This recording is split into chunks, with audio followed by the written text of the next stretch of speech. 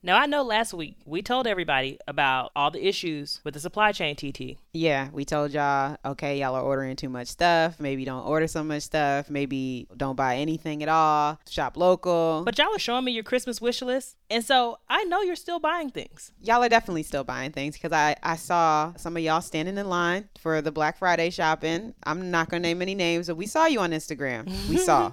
And we're not judging. But the landscape has really changed over the past couple of months. When we go back and think about it, there are some new players in the game when it comes to buying gifts now. Yeah, a lot of these apps are popping up that make shopping very, very easy. And we're ready to talk all about it. I'm TT. And I'm Zakia. And from Spotify, this is Dope Labs.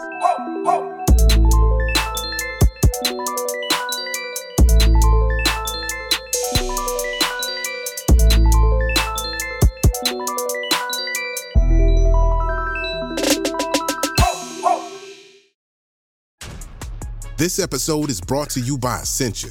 A better you starts with better hydration. Essentia is on a mission to inspire people to do what matters most. Their proprietary ionization process transforms water from any source into ionized alkaline water, providing water that's 99.9% pure with a pH of 9.5 or higher.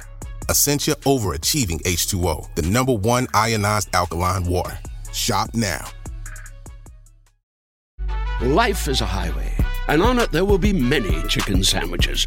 But there's only one McCrispy. So go ahead and hit the turn signal if you know about this juicy gem of a detour.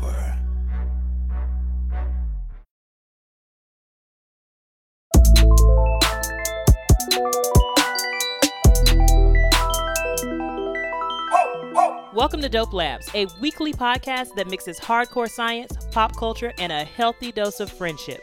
This week, we're talking all about moolah, money. Specifically, we're interested in learning more about the financial technology, or fintech, that's available to help keep your finances in check.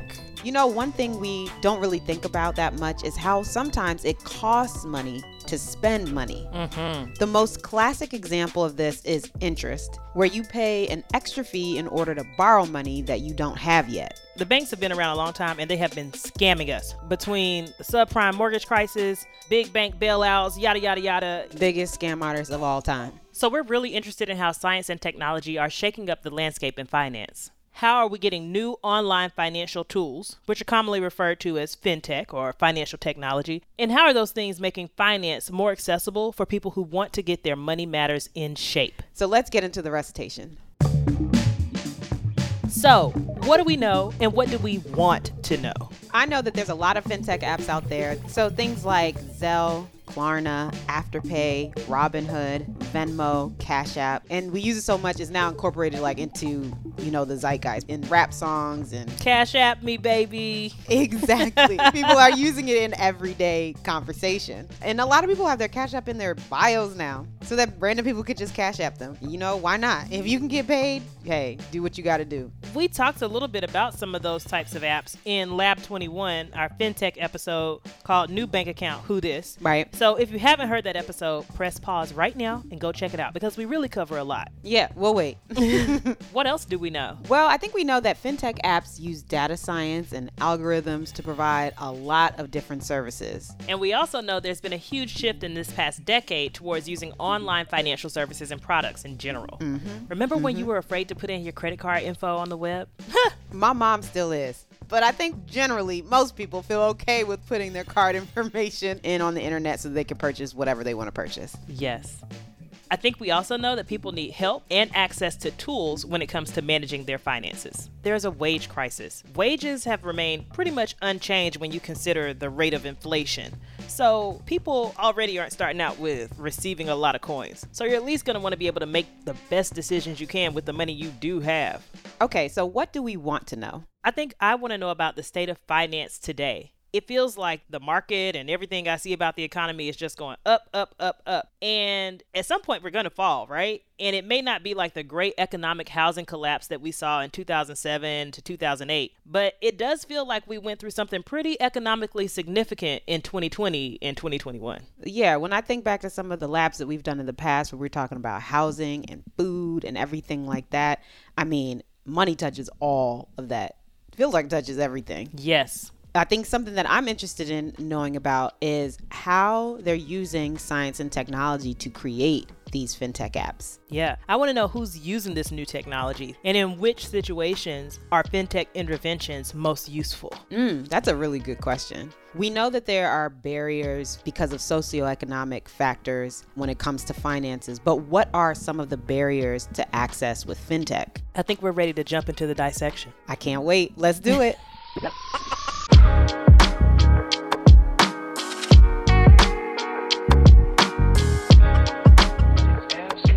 Our guest for today's lab is Natalia Brzezinski. My name is Natalia Brzezinski. I'm head of strategy for the US for Klarna. Klarna is a Sweden-based shopping app you can use to buy things upfront and then pay for them later in smaller increments over time. You might have heard of the term buy now, pay later. Well, that's essentially what Klarna's for. It comes in really handy for big ticket purchases like furniture, a Peloton, that you might not be able to afford all at once. And unlike a credit card, it doesn't charge you interest. Similar platforms are like Affirm and Afterpay. This is really great because the buy now, pay later feature lets you pay for something. Let's say I want to get a $400 chair. That's an expensive chair. It is expensive. Just go with the example. I'm sure it's very comfy. Klarna lets you divide the cost into 4 equal payments. So now you're making 4 $100 payments over time, maybe after you get another paycheck, and you can afford to make that next payment instead of $400 up front. So it's really cool. It's like providing access. So if you couldn't have afforded that before, you maybe would have had to use a credit card, pay interest on it. Now you can not have a ding on your credit score while you're trying to move and do whatever else, which has probably already been dinging up your credit score. And you can still get the things that you need. That's perfect. Like set it and forget it. Yes. So it's great for folks who want to think less about everything else. And that piece about access, Natalia really helped us kind of zoom in on that. And she says a lot of what she does with Klarna is informed by growing up with immigrant parents on the south side of Chicago. I grew up with communities, including my own home, very much in debt, not speaking the language and also not speaking the financial language. And I saw that all around me. There's a payday loan and a loan institution on every block where I grew up. I often joke, I could be a billionaire. I'm not, but I could be, and I would still have that fear of being broke the next day because it's just like what you grow up in. Natalia's worldview and a huge driver for her work is definitely her upbringing. Not just where she grew up, but also the influence of women in her household. Her mom, who had a full-time job, and her grandmother, who also worked outside the home. I saw, raised by a working mom, female breadwinners in my home, grandmother and mother, and they lifted themselves out by understanding money. My mom got her MBA and CPA when I was 10. I remember going to her graduation from night school and being entrepreneurs. So thinking about what we already know about income inequality, access to credit, one of the things we wanted to know was who uses Klarna? What are the user demographics? Well, one thing we know is that Klarna is global. Yes, we use Klarna here in the US, but it was adopted by other European countries first. Before Klarna, I spent, 10, 11 years, almost my entire adult life focusing on Sweden and Scandinavia and those values because they really looked at tech in a very different way. It was all about transparency and access. Natalia also pointed out another big difference between the US and Europe when it comes to spending. It's credit cards. I was a student studying abroad in Copenhagen, Denmark. And like many of us Americans, we landed this city with a bunch of credit cards. And I go in to buy something and they're just like, we don't take credit cards. We do debit. And I'm like, what? I've never had a debit. And they said, yes, in Denmark, we only spend what we have. And that definitely isn't the attitude in the US. In the United States, more than 191 million people have credit cards, and the average cardholder has at least 2 cards, 2.7 to be exact. Interestingly, the average American household has over $5,000 of credit card debt. So we're definitely not a only spend what we have kind of country. All of these numbers are so shocking to me. I didn't have any idea that that was the state of Americans until you literally just said it. That doesn't even include folks who are underbanked or not banked at all, who are using alternative loan sources that can't get credit cards and are using like payday centers like Natalia was talking about, right. getting other types of loans or pawn shops even, to liquidate. Right. Cash for gold and things like that. Mm-hmm. So if we start considering all of that, I think you can understand why the United States is a good market for the buy now, pay later system. But do you remember when we were kids? Like now we're saying things like, oh, it's just buy now, pay later. But when we were young, it was called layaway. Layaway, baby. And you did not want to be putting your stuff on layaway. If anybody found out, everybody was going to be talking about you, and not in a good way. I remember layaway, but I think it's in now. And it's got another perk. We can lay it away and wear it right away. That's right. And that's one of the great things about technology, right? It's not will you ever come back and finish making these payments, because we can track you digitally. So we can understand why it's becoming so popular in the United States. And in 2021, more than 45 million people will use buy now, pay later services. That's an increase of 80.2% over the usage in 2020. And unsurprisingly, it's been young people that have been driving this shift to buy now, pay later. Almost 75% of buy now, pay later users in the US are Gen Z or millennials. And it makes sense. This type of financial model gains a lot of traction because it offers flexibility and autonomy to purchasers. It's also good for small businesses that won't have to deal with credit card fees, which will significantly drop, what they get to take home. And it opens up the market for people who they may want to sell to but can't afford it up front too. We asked Natalia what the greatest misconceptions are right now about people who use Klarna. I think the greatest misconception is we are getting young people in debt. It comes from both sides of political spectrum. Some people say there's services to buy more fast fashion from China and put 12-year-olds in debt. And it's just a lack of education actually, because we see that our users are actually college educated or more. They're looking for interesting budget tools. They're actually really innovative, often professional women just entering the workforce who are not satisfied with the tools out there right now. So the folks you think are using Klarna are not the folks that are using Klarna the most. And low key, sounds pretty smart to use something that gives me greater flexibility and autonomy. With no interest, it sounds like a genius option. But I'm really interested. Like we said, there were some, negative connotations around buy now, pay later, or the old school version of it, which was layaway. But what's causing the shift? Is it that everybody's just spreading word of mouth? Hey, Affirm, Klarna, and all these other apps work for me. You should use them too. Natalia says that while the pandemic has definitely played a role in changing spending habits, it's also about generational change catching up. Our generation, we came to the workforce in a financial crisis, in a banking crisis. It's basically been chaos since. The last 10 years, our adulthood has been so chaotic. So people want to take control of that, and money is the number one way. I think she's right. First you get the money, then you get the power. That's what they said. Then you get the power, then you get the respect. That's right, Lil TT, Lil Kim. Let's take a break. And when we come back, we're going to talk about what it means to be financially healthy and how wider access to fintech can actually help.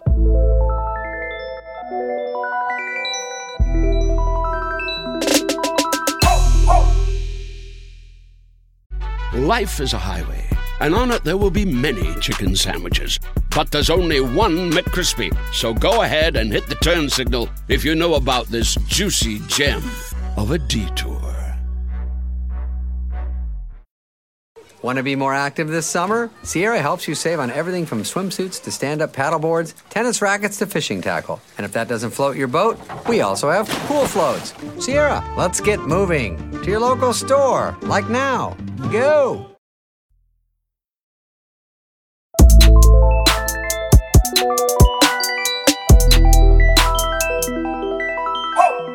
Before we dive back into the dissection, Z, let's talk about what we've got coming in next week's lab. We're talking all about birth control. Now, this is something that affects all of us, not just half the population. We're covering how birth control basically hasn't been changed since the 60s and some of the new potential with personalized medicine. Okay, let's get back to fintech. We're talking to Natalia Brzezinski, the head of strategy in the U.S. for Klarna. I think I read a stat that said only 30% of the U.S. population was considered financially healthy. That's crazy. So 3 out of 10 people are financially healthy. Yeah. And so when we consider that, TT, we got to figure out how do we bridge some of these gaps. You take that 30% of people being financially healthy, You combine that with what we already know about income inequality. You combine that with what we know about the things that are systemically disenfranchising folks from access to credit and access to housing.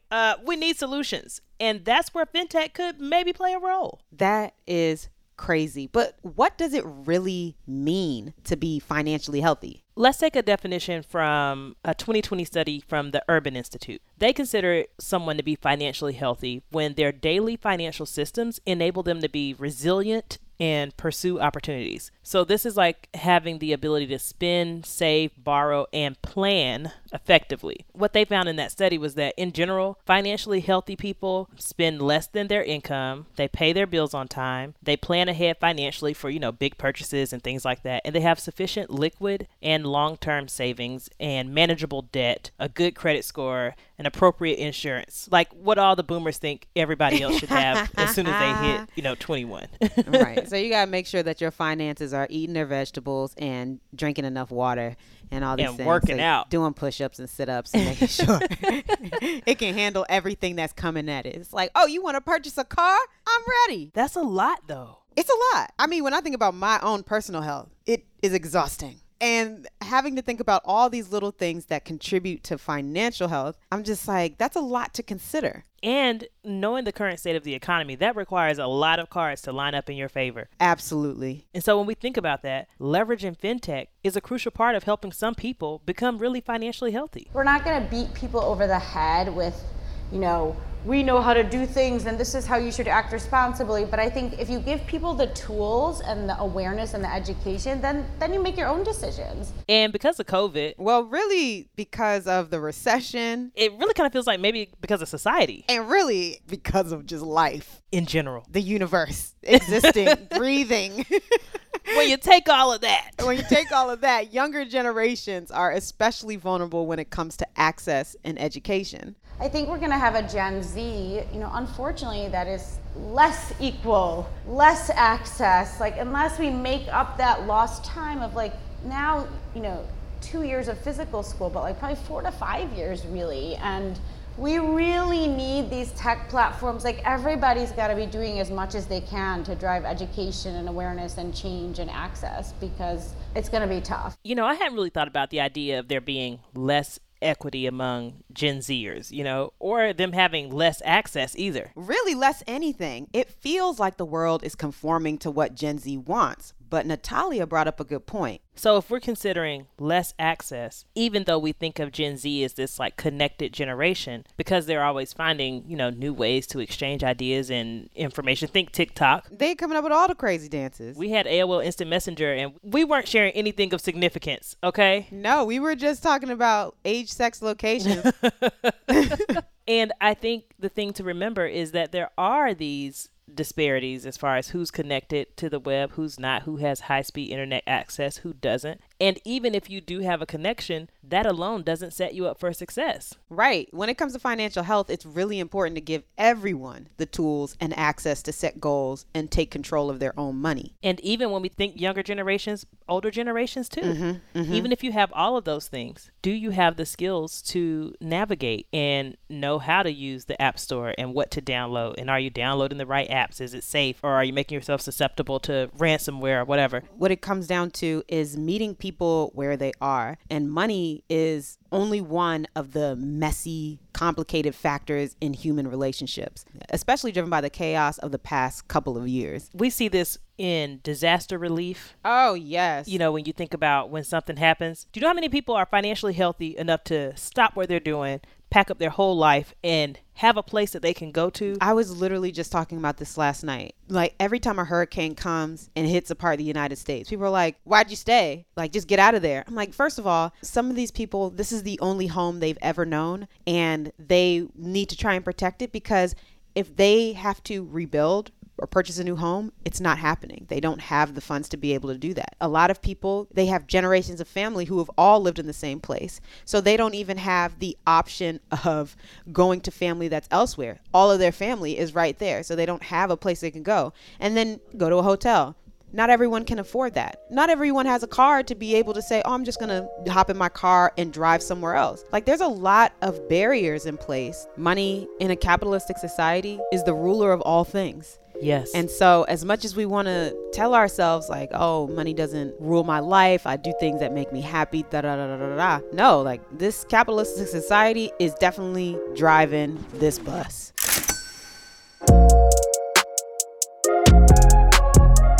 And there's so much emotional connection to money too, right?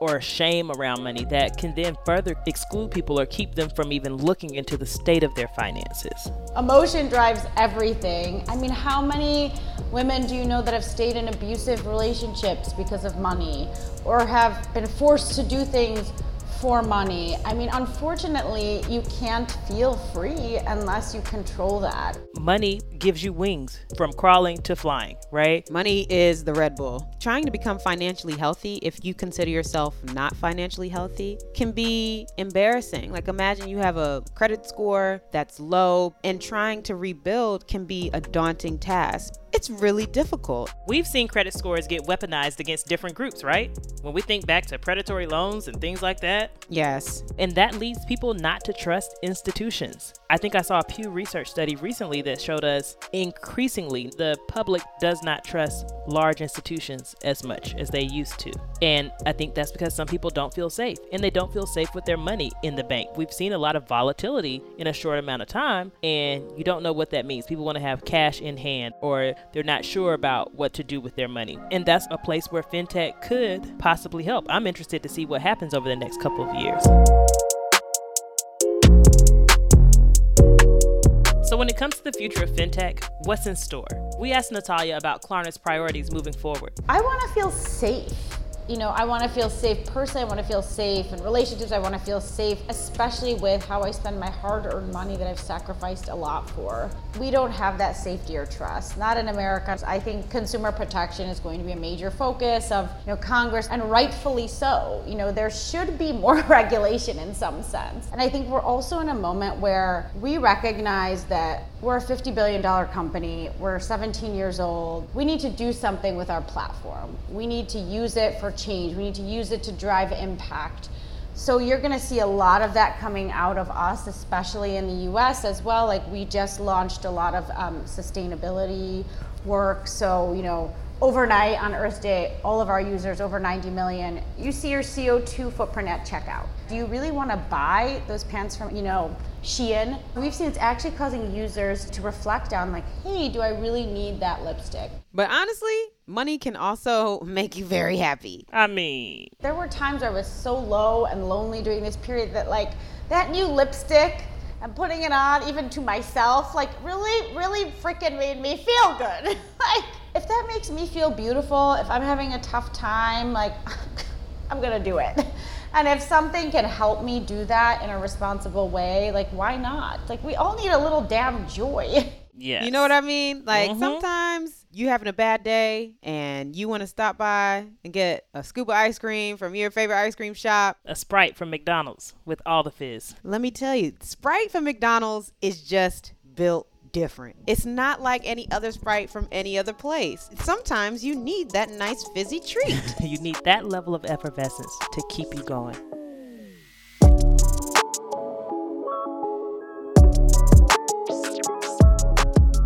When I think about fintech, the options feel limitless. The potential to do good feels limitless to me, right? When I think about the flexibility that it gives folks. Yeah. There are things when I look back on it now and I'm like, fintech, microloans, GoFundMe, apps like Klarna that allow you to pay in installments. Imagine if you could do that at the grocery store. I remember when Square came out, that felt revolutionary to me. And so imagine something like Klarna at the grocery store where it's like, you can guarantee food for somebody and they don't necessarily have to have all the money up front, but pay in installments rather than going to the grocery store and not being able to feed your whole family because you don't have all of the money right then. And then think about what it means you don't have to do.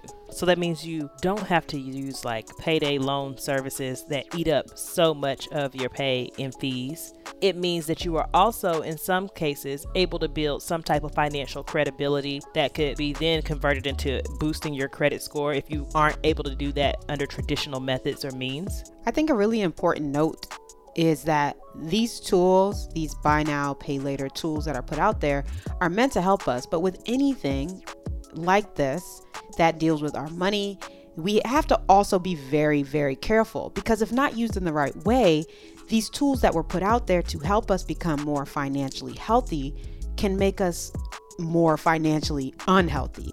So in the ways that we think it might boost your credit score, it might also hurt your credit score if you aren't making your payments on time or at all.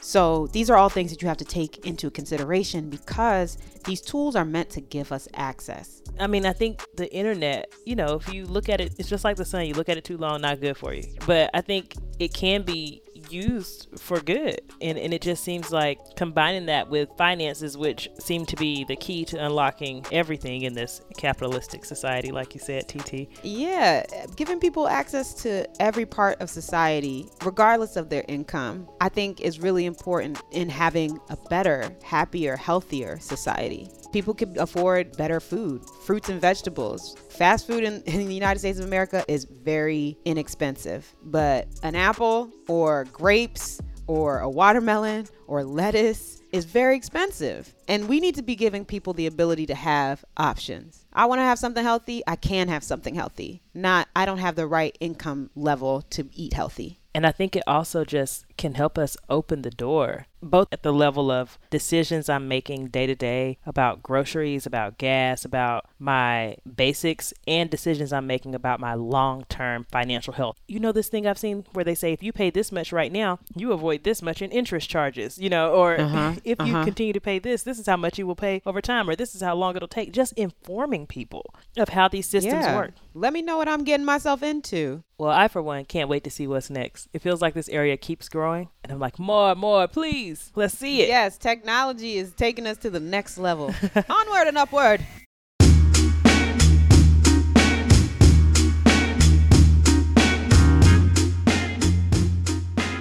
All right, it's time for this week's One Thing, TT.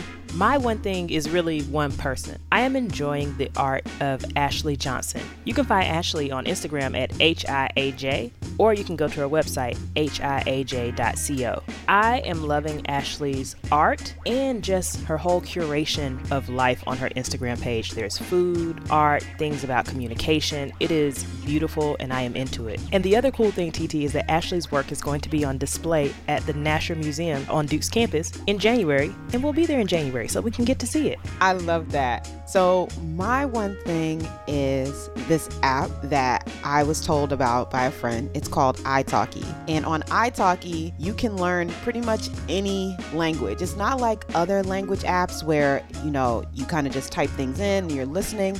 It actually pairs you with someone who is fluent in the language that you are interested in learning.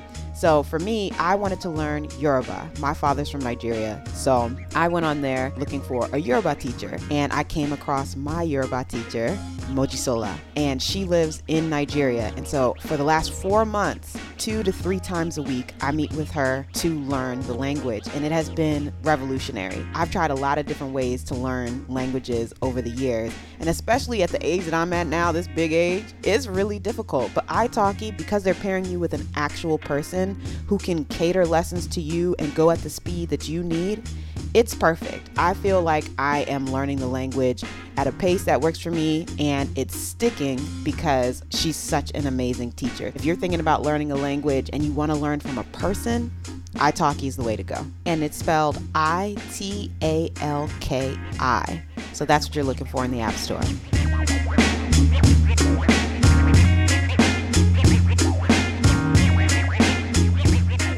Dope Labs is a Spotify original production from Mega Ohm Media Group. Our producers are Jenny Radlett-Mast and Lydia Smith of Wave Runner Studios. Editing and sound design by Rob Smerciak. Mixing by Hannes Brown. Original music composed and produced by Taka Yasuzawa and Alex Sugiura. From Spotify, our executive producer is Gina Delvac, and creative producers are Baron Farmer and Candice Manriquez-Wren. Special thanks to Shirley Ramos, Yasmin Afifi, Camus Elolia, Teal Kratke, and Brian Marquis. Executive producers from Mega Ohm Media Group are us, TT Shodia and Zakiya Watley.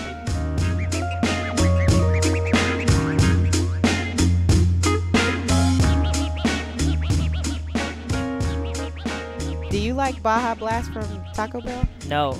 I'm saying no, but I've never had it. It's probably one of the best sodas I've ever had in my life. I've been drinking Baja Blast for very many years, and I swear by it. Like, I even prefer it over McDonald's Sprite, which... Really? My top drink is actually McDonald's Dr. Pepper. Oh, for real? Mine is Baja Blast from Taco Bell, a Coke from McDonald's, then Sprite from McDonald's. Yes, I do remember Coke from McDonald's in grad school. I do remember that. If you cut me, I was bleeding Coke from McDonald's. It kept me going. It did.